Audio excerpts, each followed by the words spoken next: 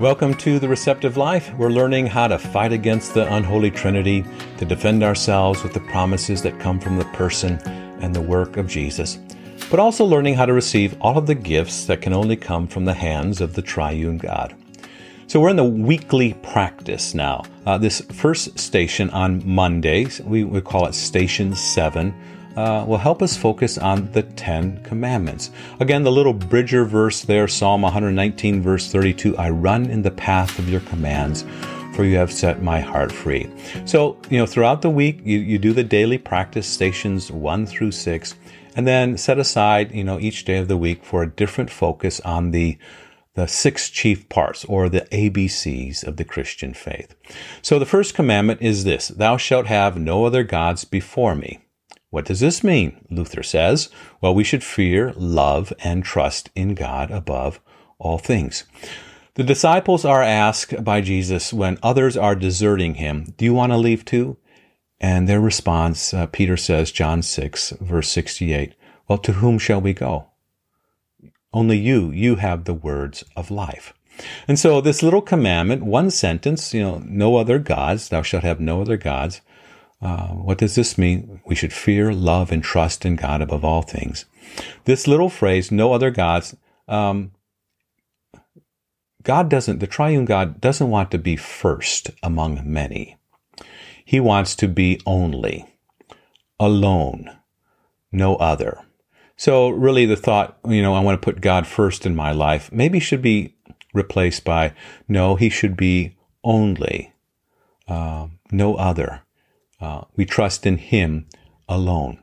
Now again, Papua New Guinea, this little idol that the villager, the elders from the village brought to my father, when they brought that to my father, they basically then said, you told us about this Jesus, and we had first heard about that, and we believed it, but we weren't quite sure, so we weren't ready to give up this other idol. So we kind of wrapped him up. We put him aside up in the mountain. And if we needed him in the future, and the one that you told us about really wasn't true, then we'd have another to go to. Well, this is what it means. We should fear, love, and trust in God above all things.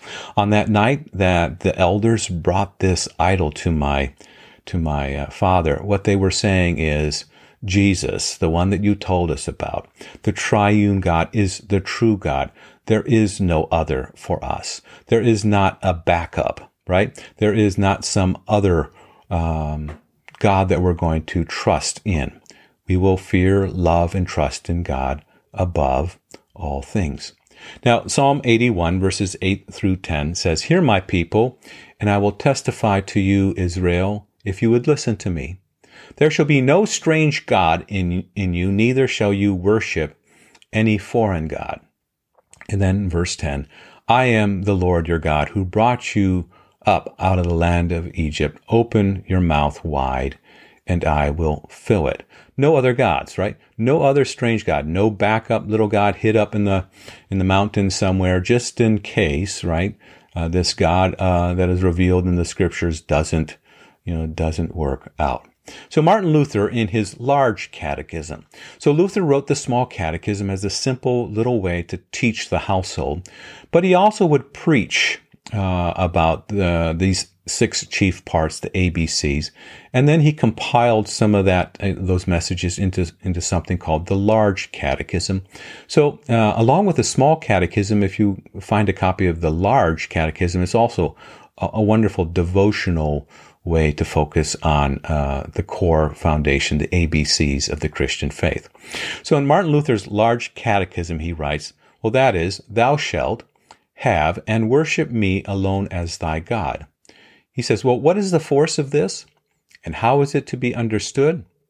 What does it mean to have a God, or what is God?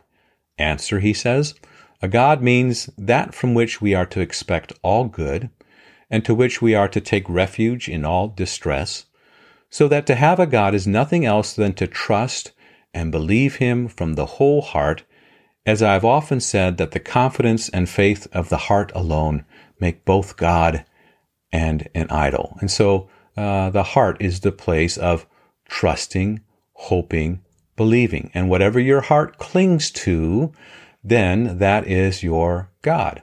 Is it the triune God? Is it a little God that you made with your hands and wrapped up and put up in a blanket in the mountain? Is it your own power or strength?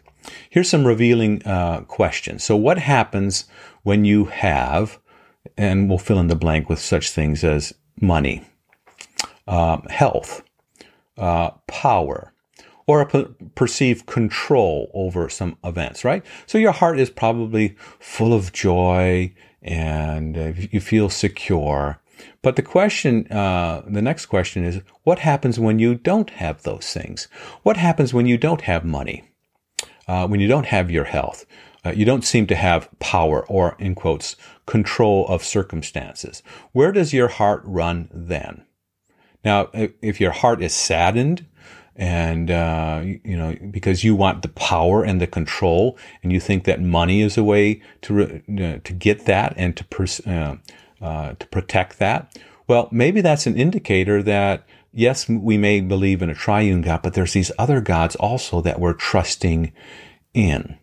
And so good questions. What happens when you have, fill in the blank? And then what happens when that is taken away? And that's a good revealer. It shows us what we believe in, what we hope in, what we trust in. Now, Luther continues in the large catechism. He says, if your faith and trust be right, then is your God also true.